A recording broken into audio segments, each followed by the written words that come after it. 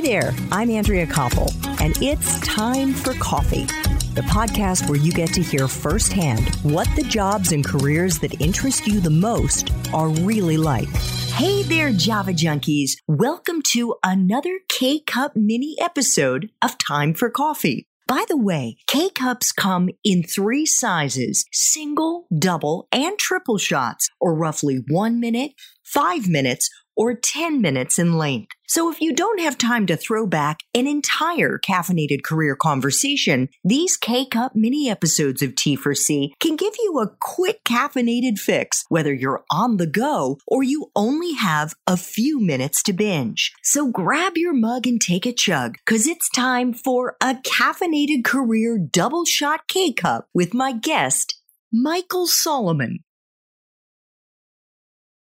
In your book, Michael, which I did read yesterday and found a number of things that were super interesting, you talk about how a 10Xer is equal parts high EQ, which is emotional intelligence, like curiosity, the ability to kind of suss out the mood of a room and a group and anticipate and things like that, and high IQ.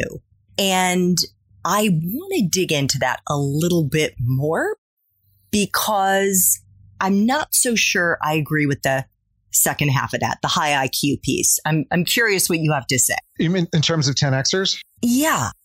The fact that you have to have a high IQ, and maybe I should just lay out for you why I don't necessarily buy into that piece. And it may be that I am misunderstanding what you're talking about. And the reason that I say this may only be applicable to people in the tech industry and maybe not writ large, because based on my own experience, and I'm not saying I'm a 10Xer, but somebody who's kind of zigged and zagged across 4 different industries, and now based on the knowledge base that I have, having interviewed hundreds of people, professionals in dozens of different interviews that I've done on T4C, and of course, having read dozens and dozens of books about learning and how to level up and brain health and on, I really subscribe to what Harvard University psychologist Dr. Howard Gardner laid out in his research on IQs. I don't know if you're familiar with Dr. Gardner.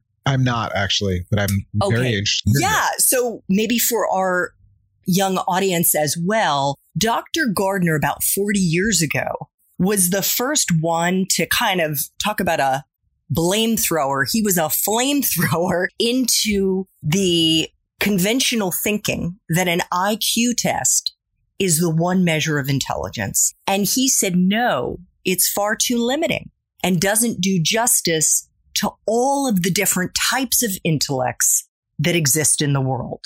And based on the research that he did, he developed a list of what has grown now to include 8 different types of IQs. So everything from the musical intelligence that obviously somebody like a John Mayer embodies, linguistic intelligence, word intelligence, spatial intelligence, kinesthetic intelligence. So we're not all smart in the same way. And so I'm not sure if your 10X sort of definition is really more applicable in the way you were thinking about it, maybe to people who are in the tech space. I'm not sure. You know what? Well, you've touched on the first thing that I would change, like literally the first thing I would change in the book if I were doing it again. So we use the term IQ here and EQ, not in the measurement of a test, but in intelligence. Like what we mean is you need to have a high level of intelligence. What kind of intelligence we weren't trying to prescribe. So when we used high IQ, we should have said high intelligence rather than IQ, because IQ sounds like a score. And that's not what I was getting at. But I think that to be 10X, and sort of I stand by the concept, even if I might have changed the words, you do need to have, at the very least, high emotional intelligence, because I don't think you can succeed at almost anything really without some level of that. And some other level of intelligence, of meaningful intelligence, that it doesn't have to be measured on an IQ test. But I think this is true. To be the best performer in any industry,